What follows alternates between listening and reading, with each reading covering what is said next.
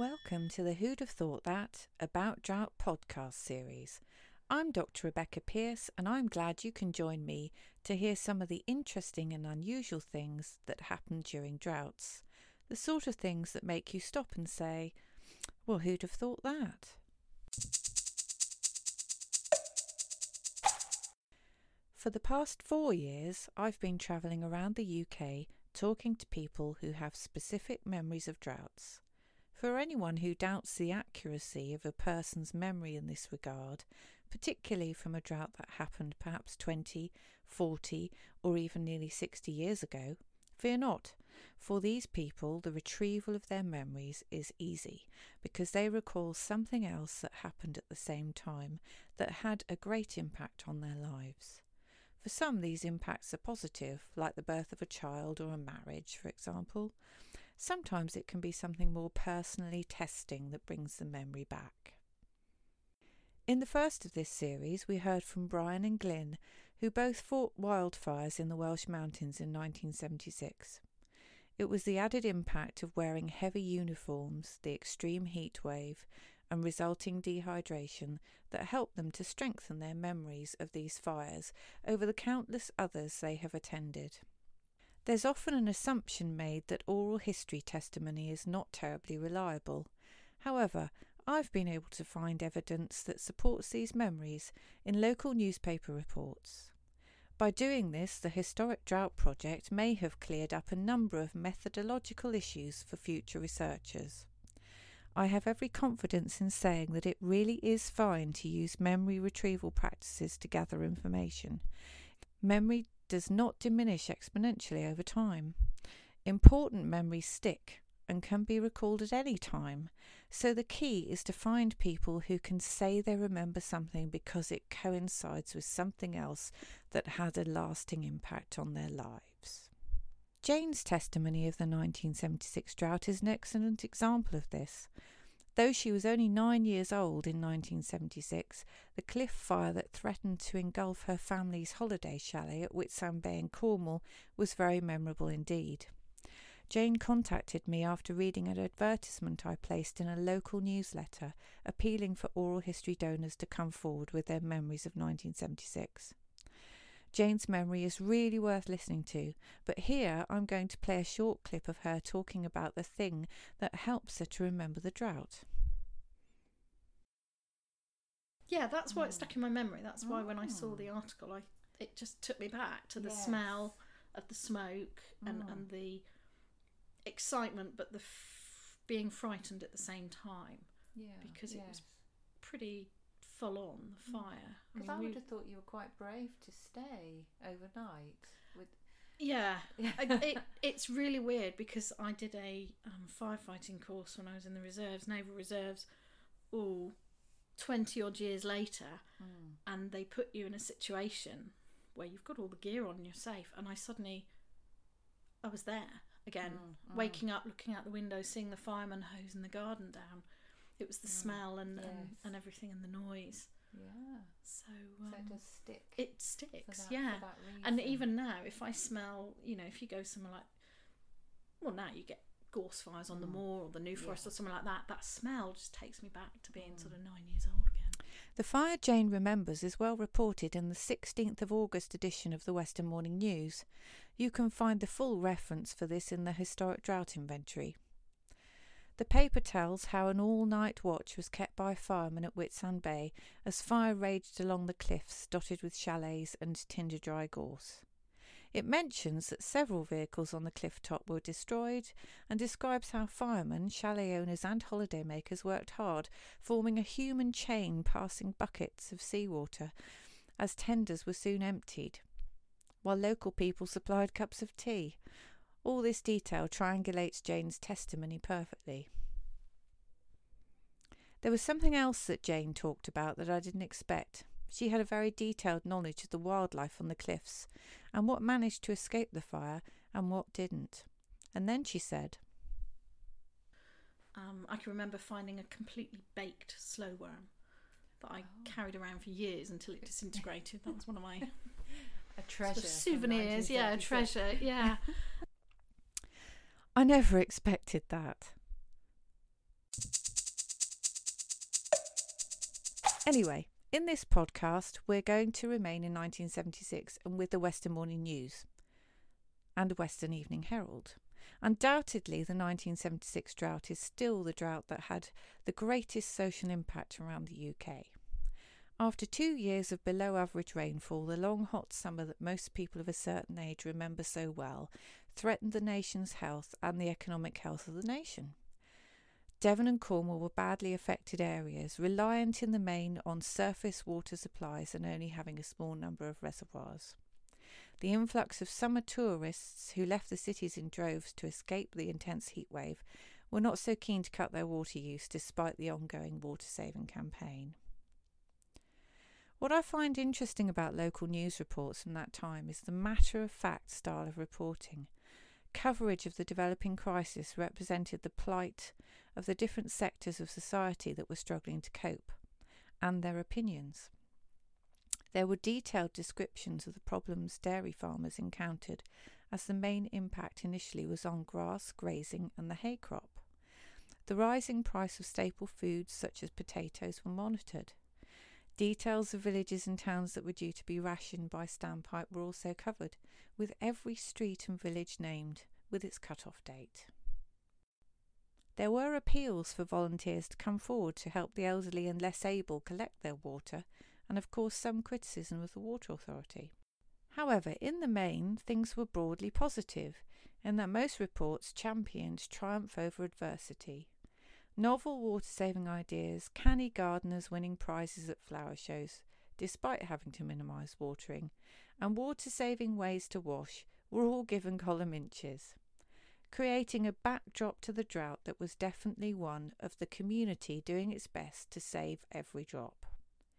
From buying 18-pence bars of sea soap and heading off to the coast for a bath, to the Navy ordering ships in port to operate as if at sea, where fresh water would presumably be routinely in short supply.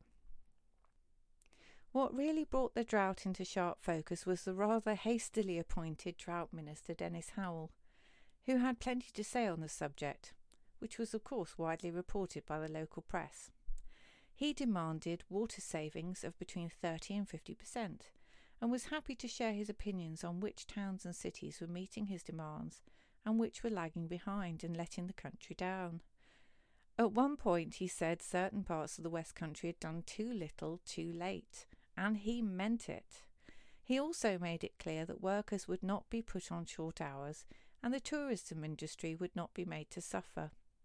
Householders were to shoulder the bulk of the restrictions, eking out the water they collected from standpipes across all the usual household functions: washing, cooking, drinking and toilet flushing.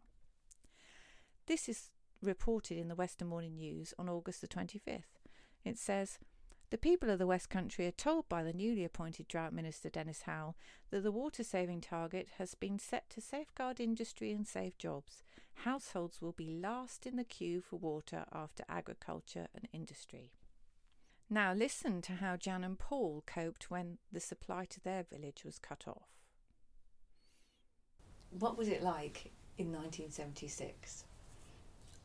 I can't remember the actual month that we got cut off completely and had standpipes, but I'd got Becky as a little 18-month-old, and I was either very pregnant or I just had Emily, and the standpipe was about 150 yards from our house, and the only way to get water back from it was to persuade Becky at 18 months old to walk, not go in the pushchair, because I had to have the 5-gallon container in the pushchair and stagger along the road to fill the blessed thing up and then heave it into the pushchair and then push that back with Becky beside me. So it was all around the time I think I was pregnant. Yeah. I think we had one set of, because Terry's toweling nappies to wash. Becky's nappies, yes. Yeah. Yeah, so and then the problem then was that was when I came back, this 5-gallon container then had to cover all the water things, but one of the water problems was that we had this ancient sort of Mark II converted Rayburn cooker, which had been a solid fuel one, but had been converted to oil. But it wasn't a turn on, turn off oil thing, it's just a pool of oil burning. So you had to keep it, that kept burning all the time. And it had a header tank in the roof, which had to keep topped up because of the sort of evaporation things, because it becomes dangerous otherwise for the hot water cylinder. So then this water had to be taken up at least every couple of days up into the roof to top up this tank. So some of that water had to be transported into another container and then up a ladder through a little hatch and what have you. And then it had to cover everything. And with little children, of course, the main problem was the nappies, because they weren't disposable in those days. So Jan had a wonderful system of using the water in stages. Oh, yes. So apart from reusing water about 5 times. So apart from drinking it, which we didn't use it for anything else, the stuff that we were drinking. You see what I mean about memory? Jan was expecting, and that makes the whole thing much more memorable. When I started working on the Historic Drought Project, I didn't really think about people's heating systems and how they would be affected by water rationing, but this is the type of problem that was reported widely. By September the 9th, there appeared to be no end in sight, and the Water Authority took out a half-page advertisement in the paper prescribing what all households should try to achieve. It says, water, cut it by half now. Don't have a bath, have a shower or a wash. Flush the toilet only when it's absolutely essential. Keep wash days to an absolute minimum. Wash by hand if possible and use the wastewater for flushing toilets. Don't use a dishwasher or waste disposal unit. Don't put sanitary towels, disposable nappies, etc. down toilets. Low flows in sewers will cause blockages. Don't leave taps running for washing, rinsing vegetables, cleaning teeth, washing off sand and dirt. Turn your stopcock by 90% to reduce the flow. Don't leave taps dripping or overflows running. Use wastewater wherever possible. See how you can save 20 gallons a day. Here's where the water goes. An average bath, 20 gallons. Toilet flush, 2 gallons. Automatic washing machine, 25 to 50 gallons a load. Twin tub washing machine, 15 to 20 gallons a load. Dishwasher, 10 to 12 gallons a load. Waste disposal unit, 1.5 gallons a minute. Running tap, 40 gallons an hour. Let's hear from Jan and Paul again. Did they follow the advice? Well, I can't remember the sequence. It went from drinking to cooking. Washing vegetables. Washing vegetables, but then if you cooked the vegetables, you poured the water when you drained them. You didn't throw it out. It went to doing something, flushing the loo or something. Yes, flushing the loo water was pretty awful by the time it got to that point. Everything else went eventually to the last stage, which was sloshing nappies to do the worst bit of it. And then they had to have clean water to wash them. So some had to be kept aside for that. Isn't that right? I think some so, clean yes. water I think I to do used to the do them in finish. the bath, actually, the nappies. Yeah, but they had to be soaked first, didn't they, and get the worst off. Yeah. And that was the last stage before this water that had done washing up. Washing up. The cooking water went to the slushing off nappies bit, and Yes, then so that went out into the garden. Right. But then some water had to be kept to wash nappies and to wash ourselves. Yeah. Baths were out of the It question. seems as though the people may have been quite annoyed that the Water Authority could not provide the level they were used to, but they understood that they should all pull together and do their bit. And I don't know about you, but it sounds like Jan and Paul had quite a tough time. I'm not sure how many of us would be that keen on having to manage with collecting 5 gallons of water at a time. That's around 22 litres and about 15% of the average daily usage per person today. In the next podcast, we'll be hearing from some of the people on the front line trying to manage the customer expectations in drought. But for now, you can find 89 items from the Western Morning News and Western Evening Herald from 1976 covering the water crisis in the drought inventory.